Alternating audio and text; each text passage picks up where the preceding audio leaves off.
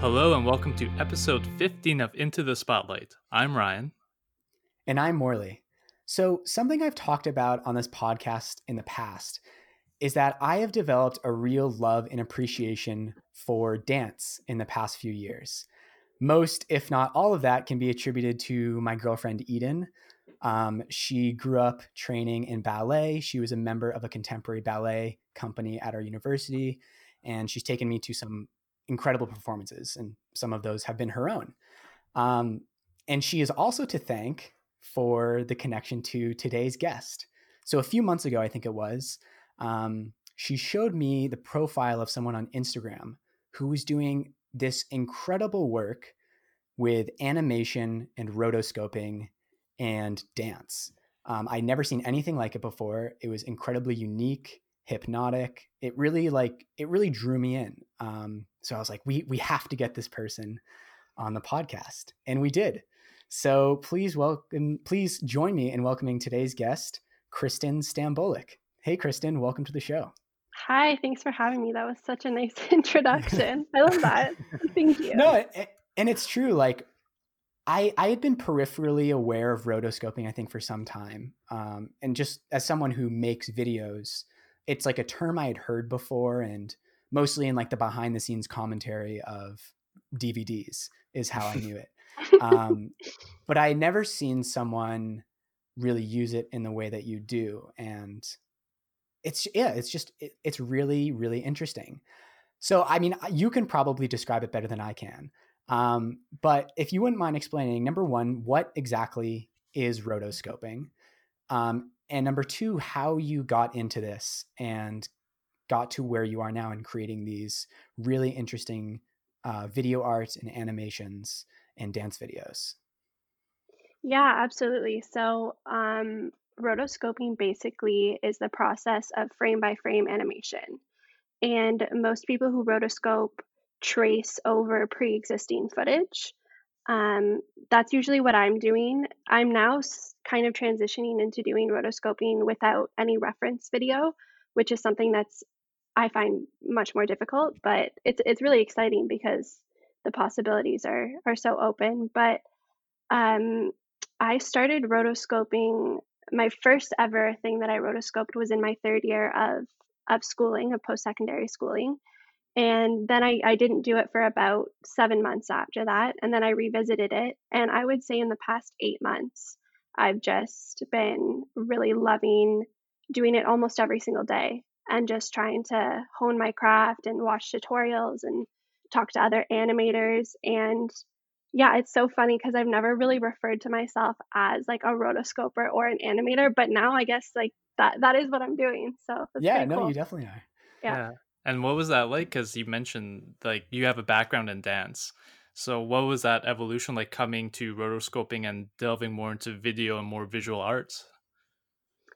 It was so fascinating because dancing for as long as I was in the program that I was in, it was really rigorous. So I was constantly dancing and learning about my body and anatomy. When I rotoscope on dancers now, I'm seeing their movement happen frame by frame. So I usually animate in 30 frames per second. So 1 second of movement, I get to break it down into 30 little transitional moments of them dancing. So I think I have such a new understanding of movement in dance now, which is so amazing because I feel like if I ever do get back into it, I'm just going to have like this new idea of the in between moments of dancers. So yeah, it's been awesome. That's something that Eden has kind of always talked to me, and I've noticed in as being a dancer, it's you have so much more knowledge and intimacy about your body and how the body works than most people. Um, there's something I've also noticed in just watching performances is how vulnerable it seems, and I think it seems more vulnerable as a non-dancer to watch than as a dancer, because you think like I've never been able to express myself in bodily movements the way that this person can. Mm. And I think the way you kind of draw on that magic, as it were, in the animations, because like these movements create certain feelings and moods. And I was showing someone your work recently, and I think the word they used was maybe lifelines, and this effect that you do when like the dancer may outstretch their arms and it's like beams are shooting out of their hands. I mean, you must feel this like really intimate connection between like the animation and the movement. Like, what was the process like for that coming about? Yeah, it's so interesting that you say that. That's a massive part, I think, of why I've stayed with this type of creating videos, because I feel like I can really feed off of the energy lines and the movement that these dancers are having, and make the viewer see it visually with the animation. So I think, I mean, live performance is amazing, and but there's only so much you can do with it. And I think that I was just really curious about seeing dance on film and really being able to show the viewer what's going on energy wise with the animation. And I'm constantly striving to either contrast the movement, complement the movement with animation, or interrupt it. So yeah, it's definitely like a constant kind of balancing act of how do I keep the dancing going with the animation.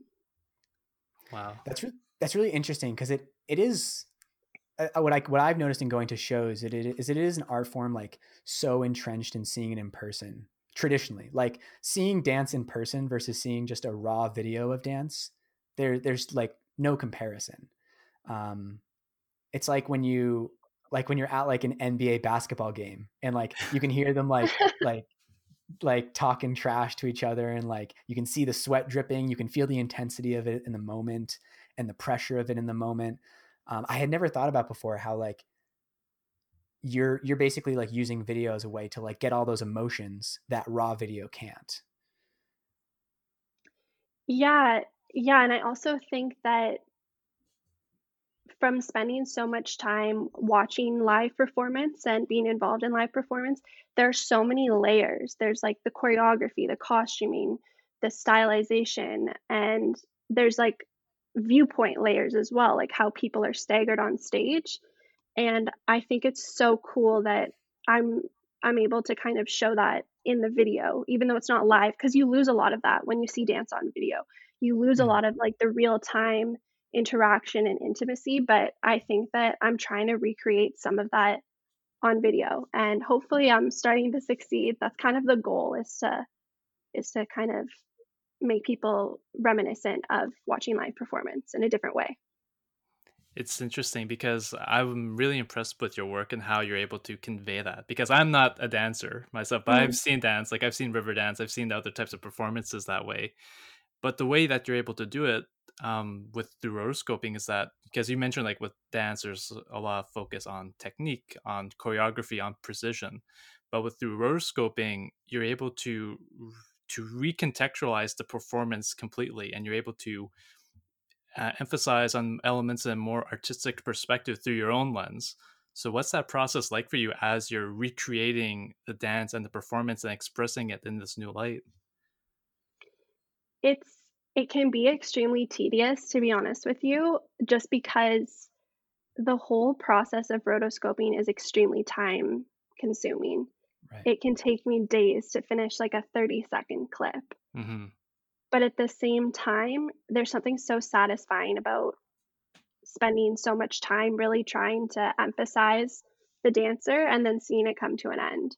And I think also, like what you mentioned about precision and technique, it really lends itself to the animation. Like if someone is dancing with a very high level of technique and maybe more of a ballet style, it really informs how I animate. Like, for example, I just started using a technique of using straight lines only instead of drawing them.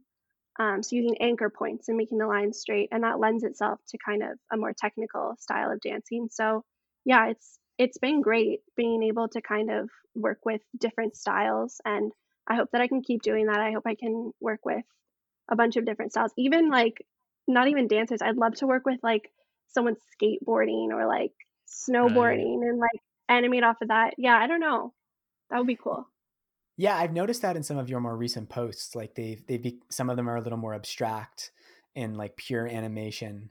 And I've thought about that as well. Like like Ryan and I both do a lot of video creation as well. We do it in very different ways. Ryan from the more documentary standpoint, me from the more like showing the process of making something viewpoint. And it's funny, one of the guests we had in an early episode, John Kipoff, he was talking about like when he started making videos, he kind of assumed that he would just like he would know how to do a lot of it. He didn't really think that like editing was a skill that he needed to learn. And what you said just then was like wanting to create music videos and skateboarding videos. I relate to so hard because I feel like I'm now getting to a point where I'm like proficient enough in editing where I can really start expressing myself with it. Like it's so different being able to be like basically proficient at something that like you can use it and create an end product. But there's all these little steps that happen where you're like, now I can really like express a feeling and create something from nothing. Like you said, like there's in some of the videos, it's not even going over someone. It's totally organic from nothing. In video editing, which you're right, it is such a tedious, time consuming, at times like arduous process. It's so, I love it. Like getting to that point where you feel like you can play it like an instrument almost. Yeah. Well, writing, it's like writing. Like one of my favorite quotes from a filmmaker is that like any sort of video or film is written 3 times. Once written with actual, writing on paper, again as you're filming it, and then one last time as you're editing it. But editing is so unique and so personal to each of us and each of our projects. Like I like going through hours upon hours of footage and being able to assemble a story that way, being able to tell someone's story, whether it's a documentary or a fictional short film. Whereas with Kristen, like, I can't even imagine myself actually tracing and doing the rotoscoping. I would not be good at that at all. But it just adds a different layer. And just like you mentioned, Morley, like you talked about how you're able to start editing your videos with like kind of like a wider canvas, kind of being able to see the bigger picture. And from there, you're able to drop on elements and kind of like knowing how to fulfill like a scene or how you want to be able to visualize something in the way that you want the audience to feel it. We each, I think, kind of like feel that, but we each have our own unique styles of being able to just pursue that. Both rotoscoping, I can't even imagine, like for myself, because I know when I was in university, I had a chance to go into like the rotoscoping more visual arts stream at university. I thought, oh no, I just want to do video. And then one of my friends was doing rotoscoping projects, and she was showing me what she was doing. I was amazed. I was just that, I appreciate this so much because I know myself, like I couldn't be able to do something like this. But I have a lot of respect and appreciation for those that do. Mm. Yeah, it's really interesting too what you just said about when you're looking at hours of footage and being able to edit that and tell someone a story.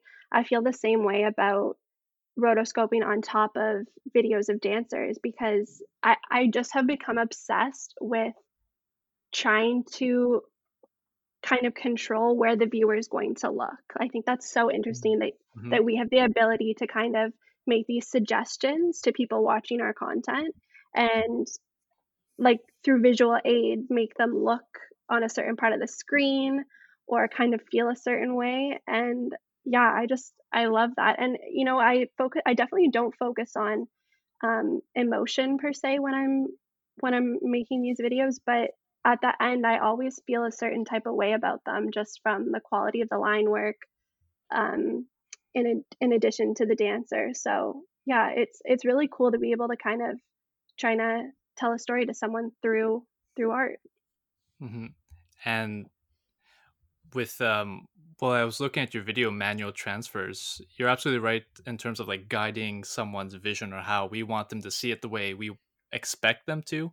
And I noticed that with manual transfers, the way like the camera cuts and the way you use different animations and the way the dancers are dancing, but then you see parts of them are still remaining behind as if it's catching up. I really like that. I've never seen anything like that before. So what was it like making that video?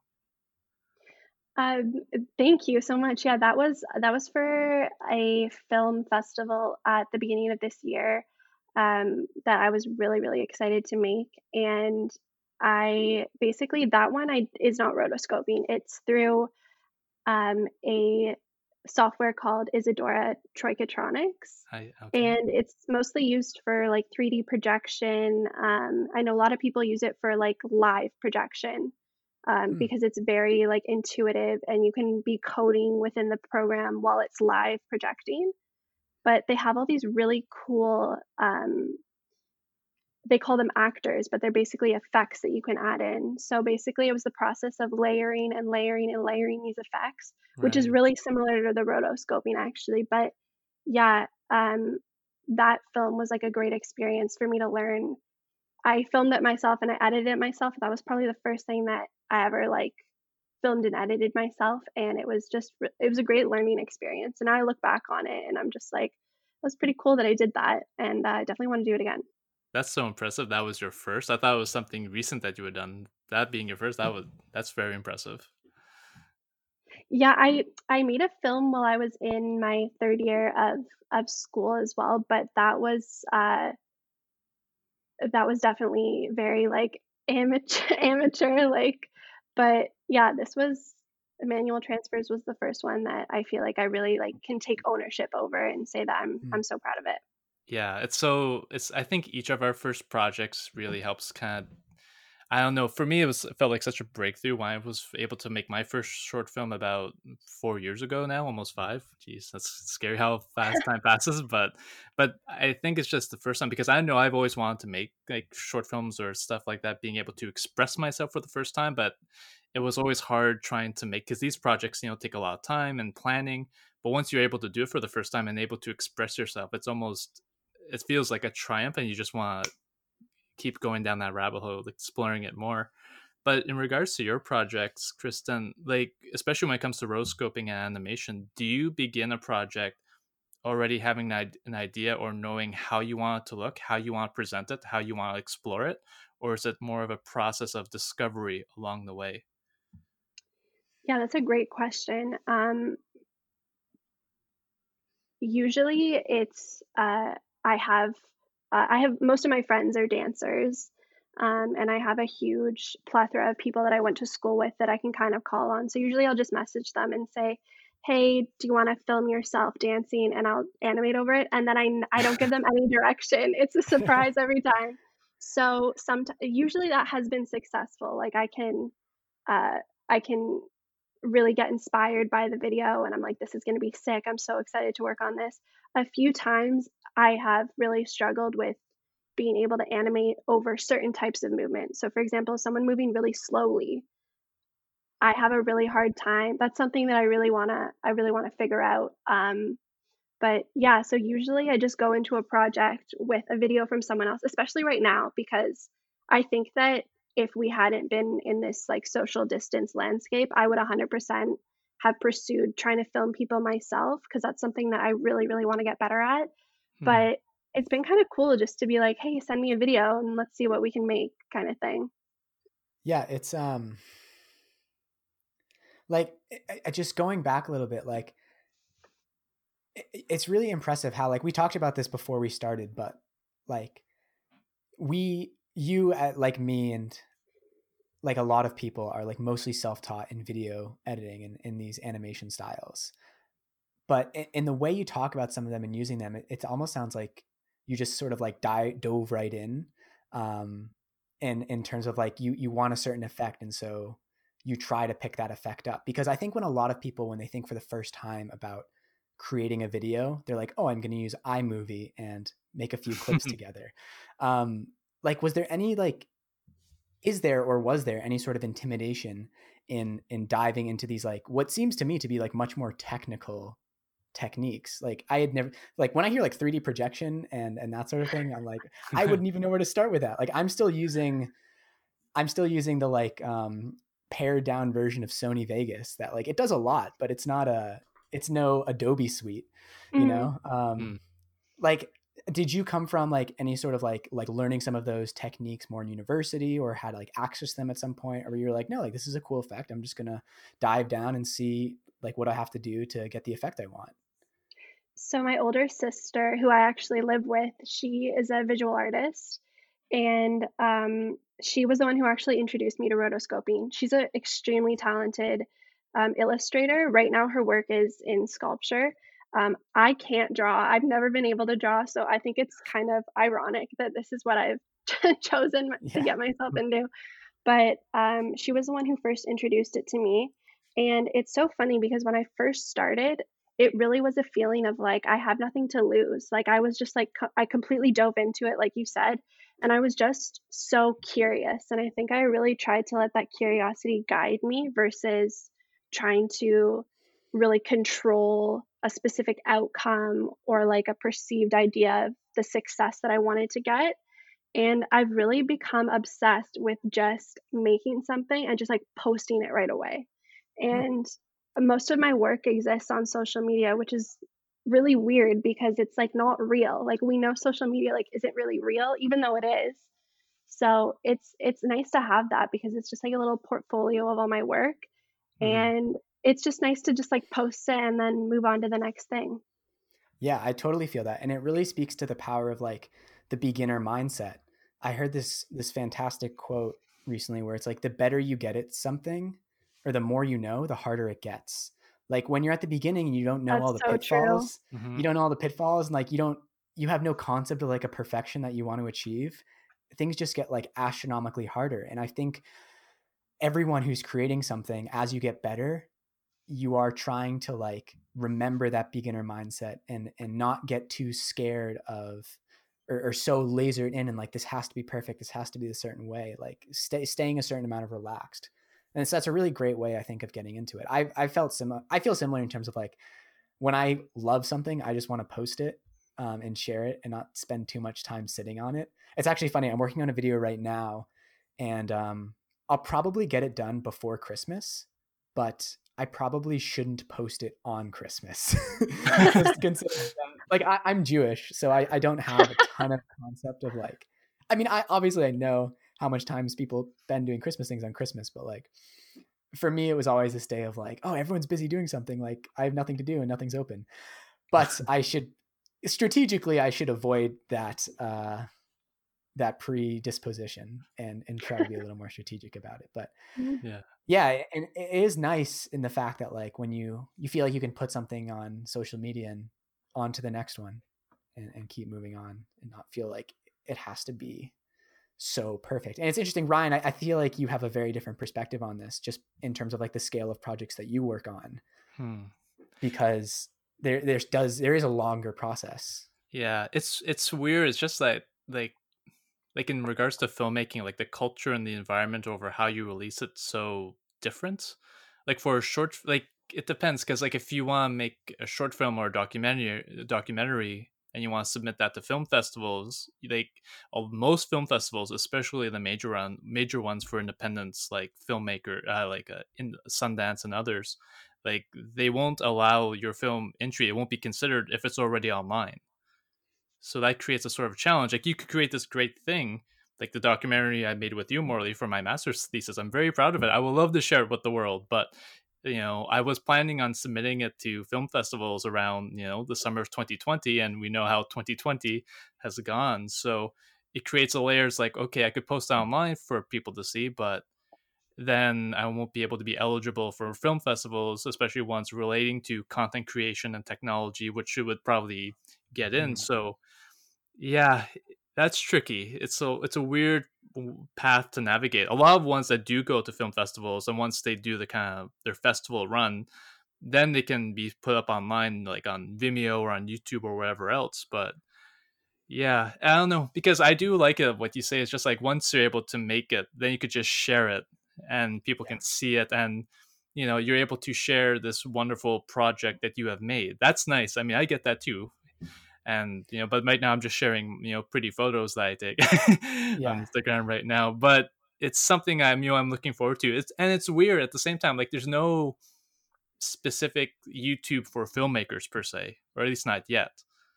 So I don't know. It's funny because film seems to be still very traditional in that way, whereas with regards to content creation, more visual, there's a lot more ways to kind of distribute it.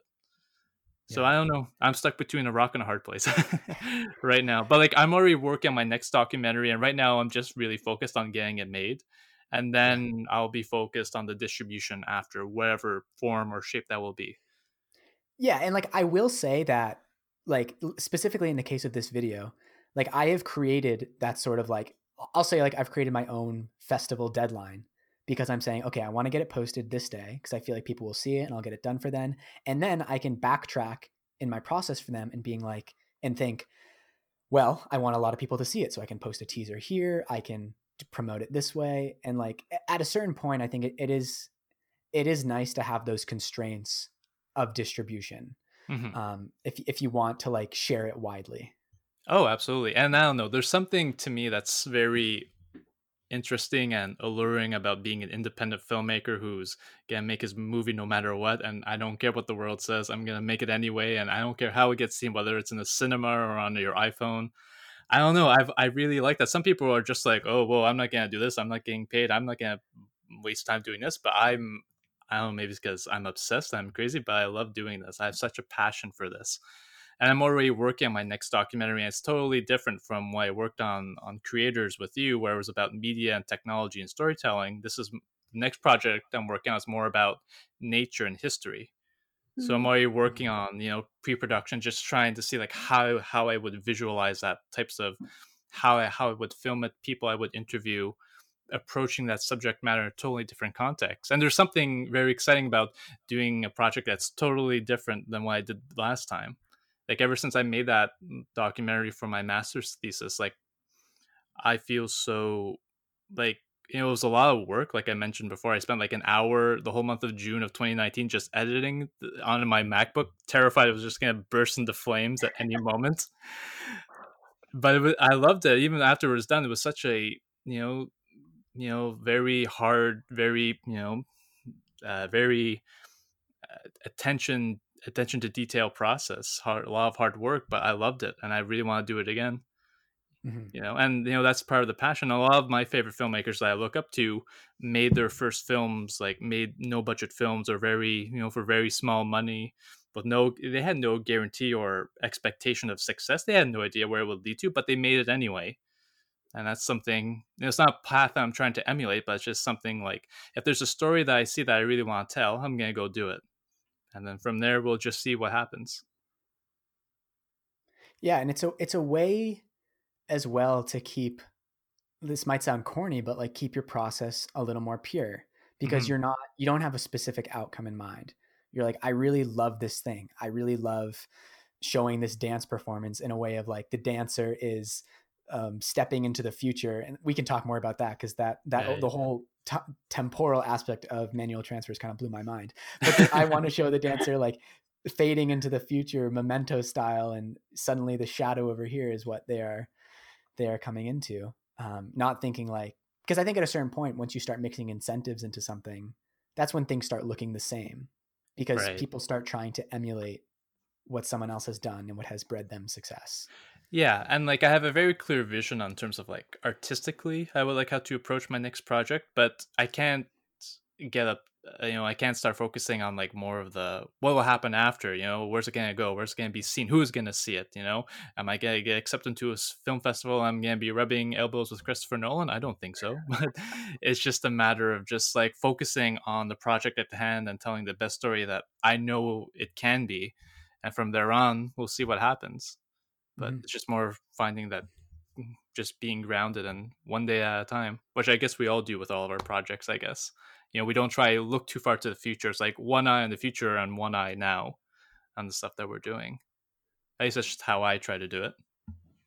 No, I was just gonna say I'm the total same way. Like I'm constantly catching myself thinking like, why aren't things happening fast enough for me, and when am I gonna have this kind of success, and when, and it's just like I'm constantly telling my friend, the dance world, it's so hard to succeed as a dancer. And I think it's pretty hard as well to be a filmmaker and a content creator. Like a lot of it is out of your hands. And I'm constantly telling my peers and my friends, like, you have to be patient, you have to be kind with yourself. Like, it's going to happen if you just keep working on it. But when it comes to myself, I'm extremely critical. It's like, but then I have to remember, like, I have been consistently doing what I'm doing for only 8 months now, really and truly, like the content I'm creating. So I, it's like, I definitely love watching, like famous or successful artists talk about their journeys, because I will say like 100% of the time they're all like struggle, struggle, struggle, struggle, and then you make it. And I don't know, it's just it's really inspiring to hear that, because it's like that's the path. Mm-hmm. Yeah, I feel really strongly about that as well. Like, I love the podcast How I Built This. I love it's a interviews with like founders of companies and visionaries and people who have built like a multi-million-dollar business, or like James Dyson, who invented the Dyson vacuum cleaner. And like, I'm in a community, like I'll call it the maker community, where like I have a lot of friends and a lot of peers who are making awesome stuff, and they're like they're struggling to get like a few views on their videos.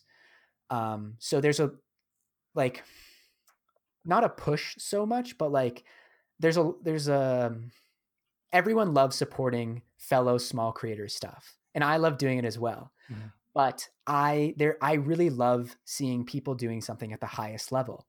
And I used to feel bad about that. I was like, there was points where I was thinking like I should be spending more time watching the videos of people who are around my level so I can help them out, give them some views, and like we're sort of all in this together. But exactly what you just said, Kristen, in that I I get like this almost reassurance in a way from hearing the stories of people who have like made it to the top of this tournament, which it basically is. Like, there are certain things in life that are like a tournament where you have a lot of people at the ground level and only a few will really make it, so as to say.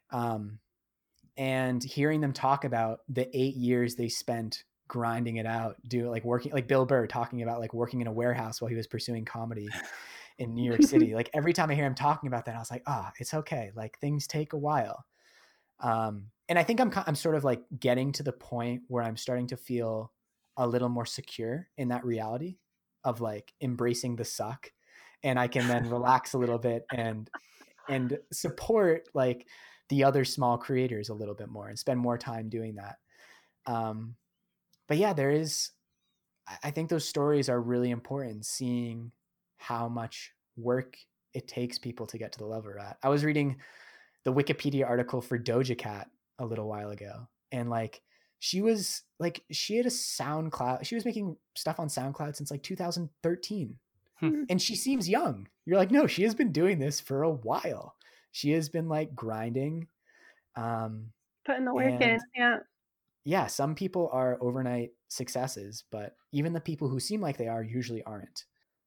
There's a lot of struggle along the way. But one thing that's nice about like, well, nice that, but it's like one thing about exploring our content by, by having these constraints of like, say, time and resources and everything else, is that it's allowing us to really find our style and being, like you mentioned before about how like learning about artists and how they've come to be. If you look at some of their earliest work, you see elements of their style that still a part of them to this day, and that's so inspiring to see, because it's not like people will say, oh, you sell out and everything, but no, you just refine your style to a point, and as you keep growing and you keep getting better and you keep getting more opportunities, it just sticks with you and you're able to express yourself in the way that you were meant to be. Kristen, in terms of like finding your style and getting to like feeling like you're able to express yourself more. You mentioned early on in the episode how like you're starting to explore like other mediums outside of these dance rotoscoping videos you're doing. I'm curious if you would want to talk more about that, like the other techniques you're trying and what that whole process has been like in exploring like video art and video creation in new ways. Yeah, definitely. I've started rotoscoping completely separate from using dancers as kind of a template. I've started experimenting with just shape and color, and that's been really fun. And I think it's also really influenced my other work as well. Just figuring out new techniques and different styles. But completely aside from rotoscoping and animation, I have I've always been so intrigued by, I would say, like video effects. I don't know if that's the correct term. Not like special effects, but just like, for example, in that film Manual Transfers, that was all effects. I'm Mm-hmm. just so intrigued by taking something that is real and kind of transitioning it into something that it has like its anchor in being real, but there's parts of it that are just the eye is like, what is that? Like, how did they do that? Mm. I'm constantly watching videos and on social media, and I see things that I'm so like intrigued by how did they do that? What were the steps they took? And even with editing, like I would say that I can't name like my favorite film, or like I don't know a lot of the technical sides of stuff, but when I know something when I see it, that I'm just like, how did they do that? That's so cool. And I think that's pushing me with just like staying curious, staying open. Yeah. Yeah, it's like you mentioned. It's like it doesn't have to look real, but still feels real. Especially when it comes to performances, being able to animate them in the way that you do and that other rotoscopers do. What are some of the techniques that you like using? Like rotoscope wise, or aside from Just rotoscoping? anything. I would say that there's a term that we use in dance, and I'm sure it's used in other mediums, called canon. Mhm. So it's like one thing moves and then another thing goes and another thing goes. So it's like a series of repetition. And I love using that effect and that technique. I think it's so interesting, and like we love seeing repetition. Like Mhm. people, the eye loves it, and you understand it, and the more you see things, you can understand them more.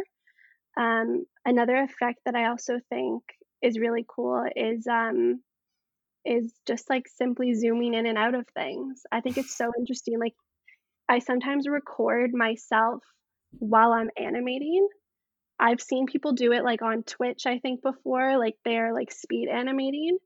And I started recently just recording my screen while I'm animating, and just like having like a deep zoom and watching it. I think it's so interesting. Yeah. That is really cool. Yeah. Yeah. That's something I need to remember in my own editing, that people like repetition, because I think it's easy when you're so heads down in a project that like my videos aren't as much about like the video art. It's more about, it's a medium for like telling a story and showing something and maybe teaching something. So it can be really easy sometimes to just be like, okay, I showed this once, the person saw it, or like I'm trying to fit all these things in, so I have to cut it really short, which is a great effect sometimes, but Mhm. it can also be like off-putting in some ways. And there is a lot of like really interesting effects to be had when you start playing with repetition and letting something play out for a little while. Yeah. And it's Yeah. It's I almost didn't like a realize. conversation. Yeah, yeah, conversation's a great word, and that made me think too of like when you're talking about canon. I didn't realize that was the word for it. The way you talk about it, it almost makes me think of dominoes, like one thing influencing Yeah. the next, and they all go into one another. And then you can interrupt that, and then it's like so visually like satisfying and interesting, because the viewer's expecting the same thing to keep happening, the canon to continue, and then it's interrupted, and it's like, Mm. whoa, like what just happened? I wasn't expecting that. It's like Have setting their expectations and then breaking them, but in a way that's completely satisfying, and then you Yeah, Yeah. want to see it play out in a different way. Kristen, have you seen the music video for King's Dead by like Kendrick Lamar, J Rock, and Schoolboy Q? I don't think so. That has No. one of the most, I'll link it in the show notes. That has one of the most impressive zoom effects I've ever seen. So We'll have to you, watch that. you might have seen it in GIF form or something, but they used this incredible lens. It must have been like a meter long at least.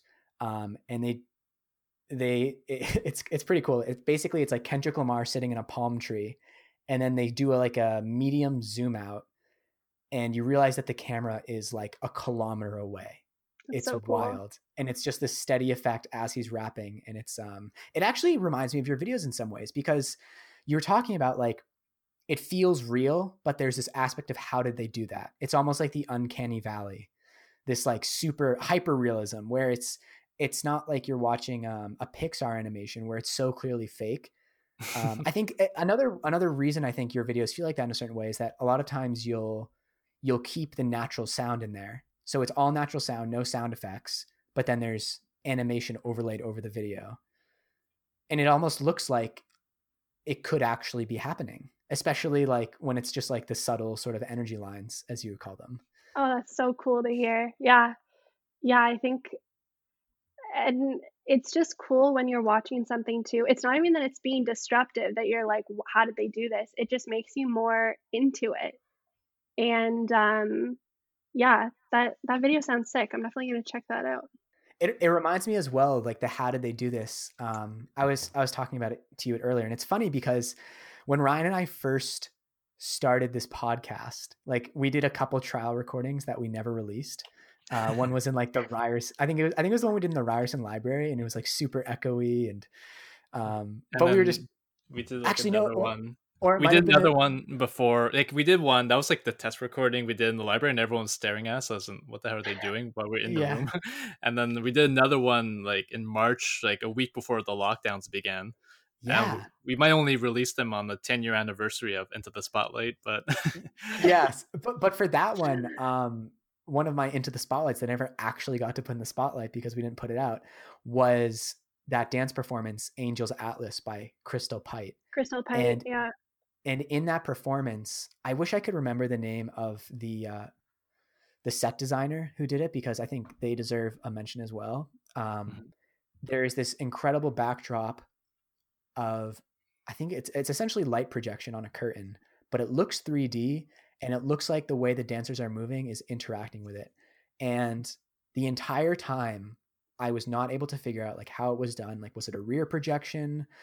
Is it projected? Is there smoke somewhere? Like I had no Right. idea how this was happening, but it didn't take away from the performance at all. It didn't make me step out of it or ruin the suspension of disbelief. It almost in some ways makes you feel more in the moment.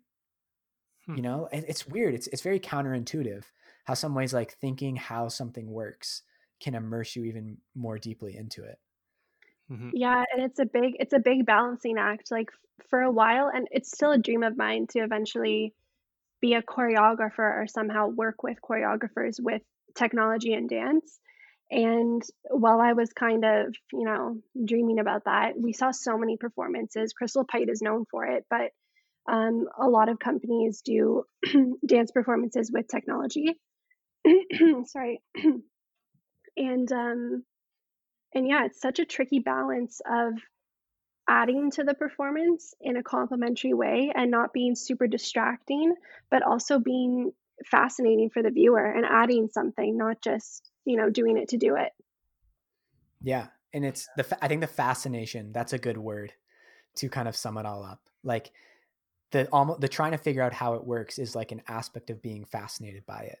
But you can be fascinated by multiple things at once. You can be fascinated by the dance itself and by the set design and the lighting and the music all at the same time. And Mhm. it kind of that's one of the reasons I love dance as an art medium is because like there are so many like beautiful things happening at once. It's this crazy combination, and then throw into the fact that like it's also an athletic performance.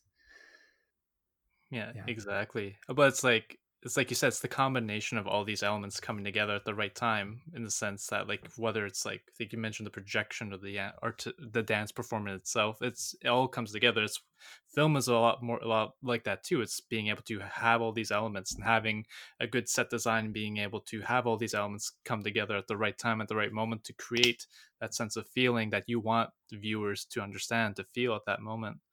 Mhm. That's one thing I really like about, like, I really like independent films, especially like the no budget independent films, because what they do is that they don't have access to a budget to have a big, immersive set design.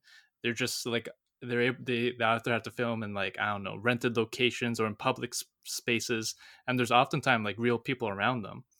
And Mhm. one thing I love and appreciate about those movies so much is how they're able to create this sense of a world and immerse yourself into the story, but they're relying on reality.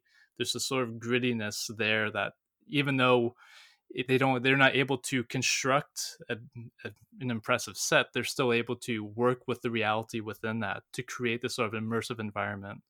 I don't know, it's just something I appreciate a lot in those smaller creations.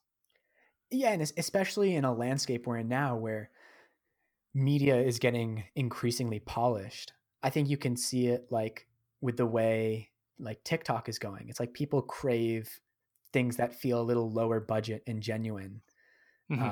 And like look at the fall of Quibi, right? It's like just because you inject money into something doesn't mean that people are going to love it. Like people crave that genuine feeling. Yeah, exactly. I mean, they have like massive, AAA Hollywood stars in those shows and those movies, but you can't have people watch a 5-minute episode of a show and expect them to have that engagement. It just doesn't work that way. Yeah. I mean, really. Yeah. So If you're no, gonna but sorry, go go ahead. on. No, I wasn't going to say anything. No, that's it. It's just like we can't understate, like, even in like, whether it's just even like high school theater productions or like, smaller dance productions, like not all of them can be Riverdance, but they're all immersive in their own way, and we shouldn't like, just because if it's more independent or amateur, it doesn't mean it's lesser. It could still be just as effective, if not more so, because they're taking those constraints and they're making it a part of the aesthetic of the project that they're working on. And that's just something that I'm looking forward to trying in the next few months. But it's something that we all do as independent creators. Yeah. Yeah. Kristen, something like I feel like we've touched on at a few points during this conversation, but haven't really dived into is you mentioned that like you were on this certain dance path, and then it seems like there was a change and a shift in taking on the more video creation. But now in a way, like you're finding a new way that genuinely speaks to you to be involved with the art form.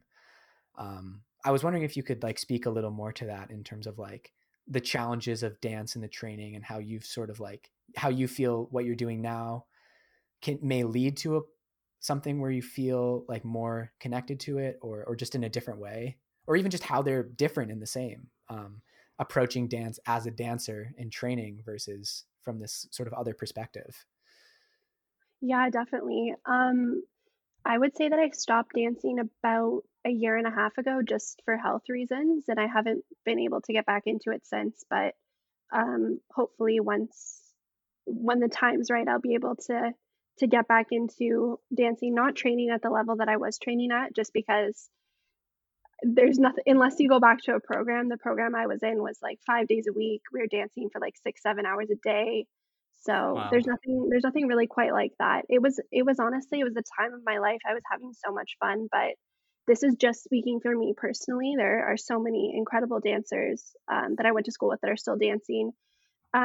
It's hard not to be emotional about it because your body is your instrument and you're being judged on something that sometimes you can't control. Um, I was a musician when I was in high school, and for a while I thought that that's what I wanted to do. And transitioning from music into dance, like when you're a musician, you have an external instrument. It's almost like something that you can put down and walk away from at the end of the day if you're feeling frustrated or something didn't go right. But being a dancer, it's like you're living in your instrument. So sometimes it can just be a little bit emotionally draining. But I mean, I have no regrets. I would love to get back into it, and definitely transitioning into what I'm doing now. I feel like I'm still dancing. Um, in a way because I'm feeding off of other dancers' movement and I'm analyzing it at such a deep level. Like when I'm animating, sometimes I'm zooming in so close to the image and really trying to understand, the pathways of certain body parts. Mhm. And doing that, I feel like I'm still like thinking, oh, like this is probably how their arm is going to move next. Because if I was doing that, that's how my arm would move. So it's really amazing to be able to kind of still have this deep connection with it, even though I'm still not in that physical space. But yeah, I think it's funny looking back at it now because like I've never really thought of myself as a visual artist. And like I said before, I can't draw. If I tried to draw something like separate, I can't do it. But so yeah, for a while I was thinking, why have I chose this? Like why am I so hardcore into this? But looking at it like timeline wise, I think it actually makes a lot of sense. And it's all kind of fed into each other, and it's going to be kind of cool to see like what it's going to lead to for sure. Yeah. It's all part of the evolution of us as who we are as creators, as artists, and trying to find who we are. Because it's not only because we're trying to explore our creative journeys, but it's also a personal journey as well. And like you mentioned, like being able to look back on those experiences through music and dance, and you're still drawing upon those elements into your work now as a visual artist, and that's amazing. Like just looking at your work, you know you're a dancer, because like if I were to try to do something like that, I couldn't do it nearly a quarter as good as you can, because I don't understand dance, you do. Mhm. And along with music, you know, like as I looked at your work, like you capture that flow and the way, you know, the video edits and the way the animation flows, it's done so well. So being able to see that and you're able to draw upon that, that just enriches your work so much more. Thank you so much. That's really kind of you to say. Thank you. Yeah, and just like what are some of the unique elements and challenges as your work as a visual artist? Like just what are some of the unique elements and challenges that you have experienced in this new space? It's so funny because, when I was still dancing, I'd have, like, all kinds of injuries and my body would be sore, and now I have constant hand cramping from animating, which I never would have thought would happen. That's, like, that's honestly been one of the biggest challenges. Sometimes I have to stop for hours just because 'cause I'm like, "Oh my god, my hand is like I can't I can't hold the." I animate on a separate tablet from my I was gonna computer. ask if you use a tablet. Yeah. Yeah. Yeah, I use the Wacom. I think it's the Wacom Intuos, like, it's a couple years old, it's an older model, and it's very small, it's not, a screen. I know a lot of animators use, like, legitimate, external tablets. It's just like a black pad, and there's a little stylus that comes with it. So, I'm hoping to replace that soon. I'm hoping to upgrade just because it's lost a lot of its sensation, and, but yeah, that's been a big challenge. I think another challenge too is sitting for hours doing this. Like the challenges I feel like have been mainly physical versus like mental or emotional just because I Mm. was in a space of like such a grand physical pursuit. And now it's like to animate a minute long video, it's like, oh, I'm going to sit for hours and hours and be in a certain position, hunched over a table. Yeah. So it's been such a, like, 180, but in a way, it's been great because it's giving me the break that I wanted and that I needed, and yeah, yeah, that's what I would say, yeah. I was wondering if you were using a stylus, because I know like my colleagues when I was doing my bachelor's degree, like they were using like mouse button and click. I thought, oh my gosh, that seems like a nightmare. I can't even imagine. My Yeah. gosh, yeah, Every I time, tried that, every it's not for me. Yeah. No. well, I don't think it's for anyone. It's just like you have to put in that. You have to invest a little bit. Like every time I do any masking in photo editing, that's when I really think like, wow, I need to get a tablet. Like this is not because if I do any masking, it's for like a single photo. It's for a thumbnail. Um, yeah, it's usually just for a thumbnail of a video. But if I were to do it in like a batch of photos, there is no way I could sustainably do it with a mouse. I would get injuries. Yeah. Yeah. Yeah, it's weird. Like I've somehow became used to editing videos on the trackpad. Don't ask me Oh my how gosh. or why. It's just something I've just like if it's something short, like a little short, little 2 minute long marketing video that I'm doing, like I just it's like it's nothing for me now. But if it's something longer, I always go with the mouse. Or if it's something that's driving me insane, then I definitely use a mouse. But I don't know, it's just a weird habit I've developed. I don't know why. And everyone looks at me saying, "What is wrong with you?" I said, "I don't know." It's just I guess I just I've done this so often. Like now, if it's something short, it just I know what to do now. It's weird. I don't know how to explain it. Yeah, I always cringe in maker videos when I see someone like showing their 3D model on their laptop and they're like drawing and panning with their trackpad because Oh my god. I used to teach CAD drawing and drafting at university, and like the first thing we would say is like get a mouse. If you don't have a mouse, get one. And if you don't have one, just use a school computer because I am not teaching you how to 3D model and draft with a trackpad. Like it's there's just no way. You're so much slower. It's like it's so much worse. So that's so ingrained in me. But yeah, like people are like turtles. Like you grow to fill the shell you're in, and then all of a sudden you realize you're like editing a video on your phone. You're like, oh, this isn't that hard. Yeah. Yes. It's all different, but oh my gosh, editing. Oh, and I love editing. It depends. For me, editing depends of how the shoot goes. Like if I have a good shoot and like I get all the footage already that I planned and I hoped, or even if I was on set and I just realized, okay, this thing I have an idea for, like we didn't plan it, but let's try shoot it. I'm always happier if we do that if we film it, if we don't film it, you're looking at the editing, and if you just don't feel like you have enough, or it's not all in the way that you expected it to, it could be really brutal of a process. But if you get everything that you need, I find that the editing process goes a lot more smoothly. It's still very long, still very painstaking in terms of time, but if you have it all, I find like it makes it easier to put it all together. And how just even something as simple as reversing a clip can completely change the context of your project. It's crazy to think, but I've often do that lots of times. Like there are sometimes I reverse a clip, or I take a shot that I thought was kind of useless, and then in the context of other clips, it just says, "Oh my gosh, this works perfectly." It just depends.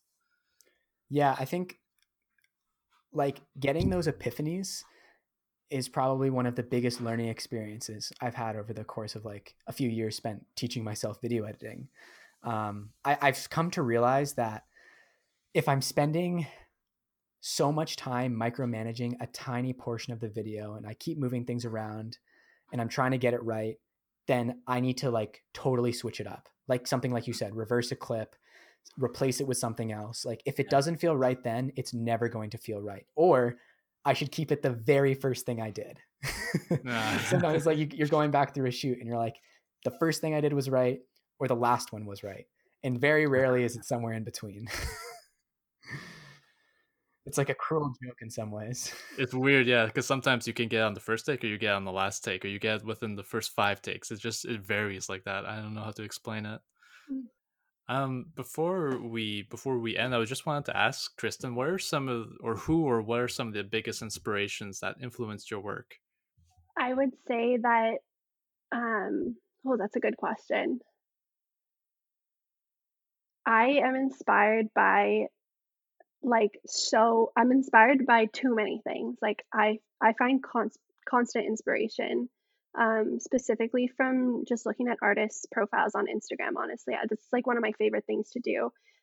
Specifically visual artists and video artists. I love watching like 3D models.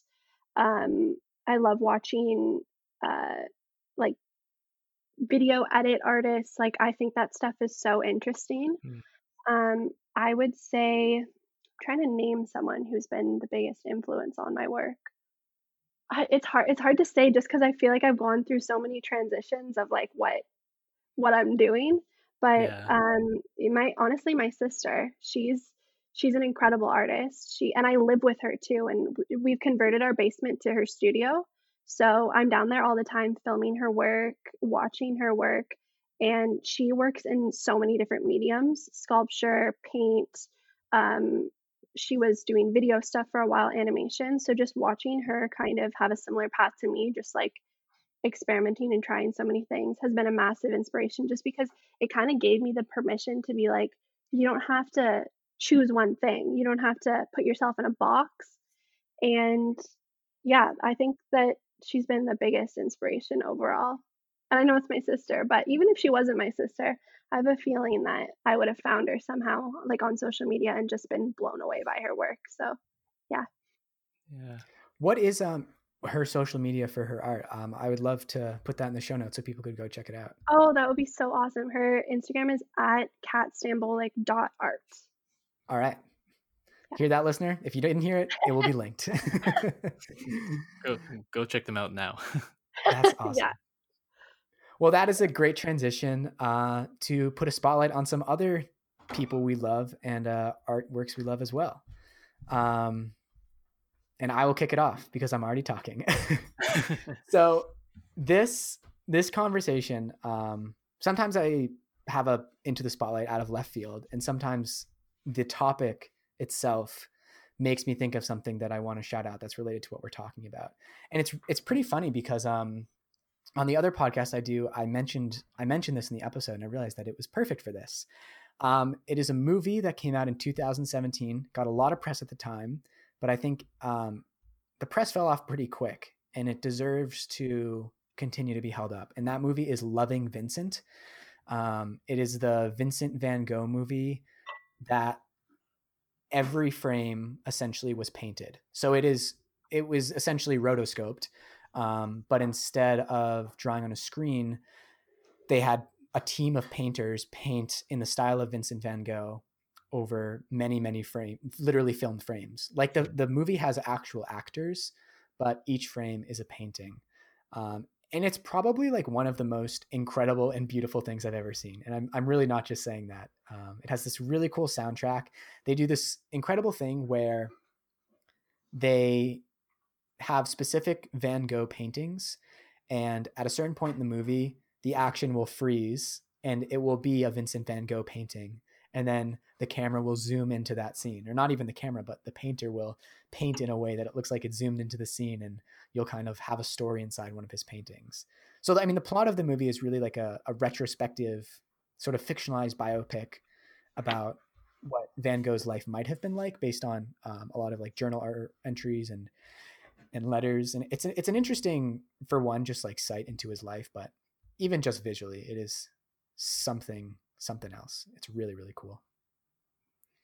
That's such a good example of a film that didn't get enough attention that it deserved.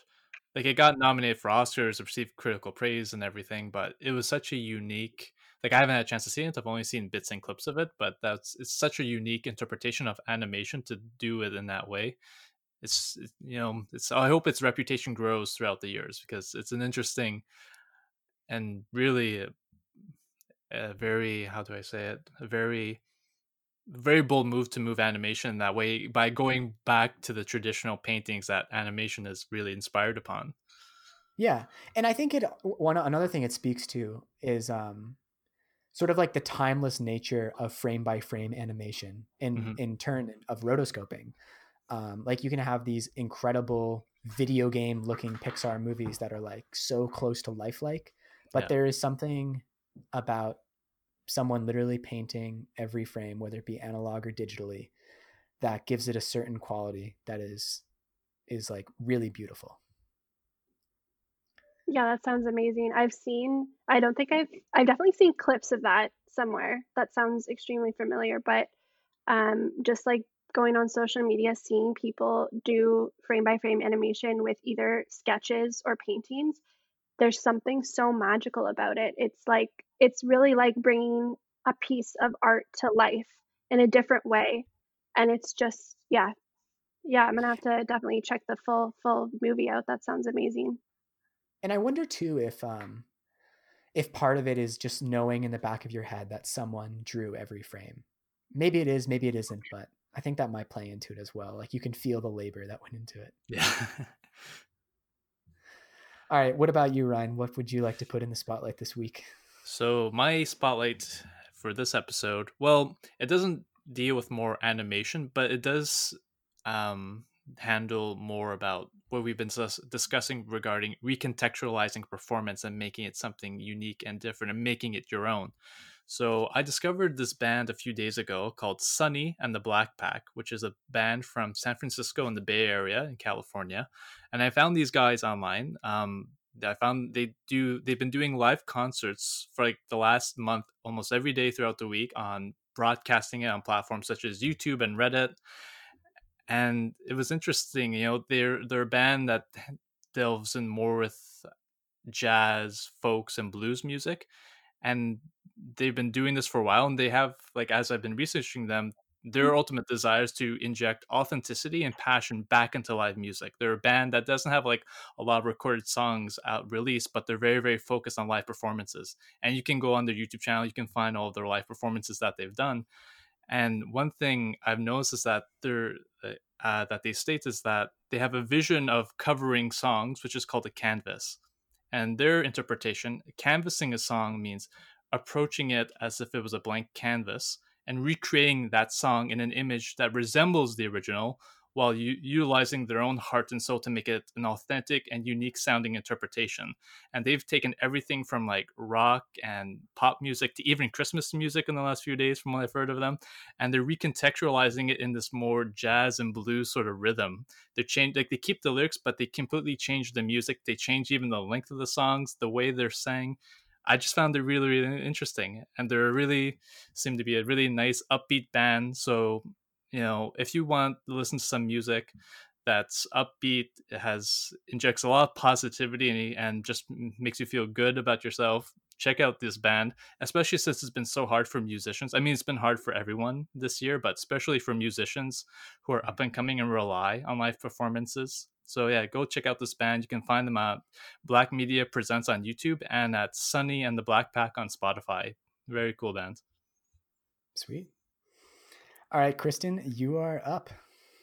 All right, so my Into the Spotlight is a multidisciplinary artist named Susanna Haight, and she's based out of Montreal and Toronto. She's currently in Toronto right now, and she is a dancer, she's a filmmaker, she's a visual artist, she does photography, and she went to school at École de Danse Contemporary Montreal, and which is a very similar program that I went to. And now she's moved back to Toronto, and she's in her first year at Ryerson getting her BFA in film, which I think is so amazing. Like, she's really making the switch into becoming a filmmaker, and she's just incredible. She's honestly one of the best dancers I've ever witnessed. She dances with such a nuance, and it really makes you feel like you're dancing when you watch her. Even if you're not a dancer, it gives you such like a sensory feeling watching her. And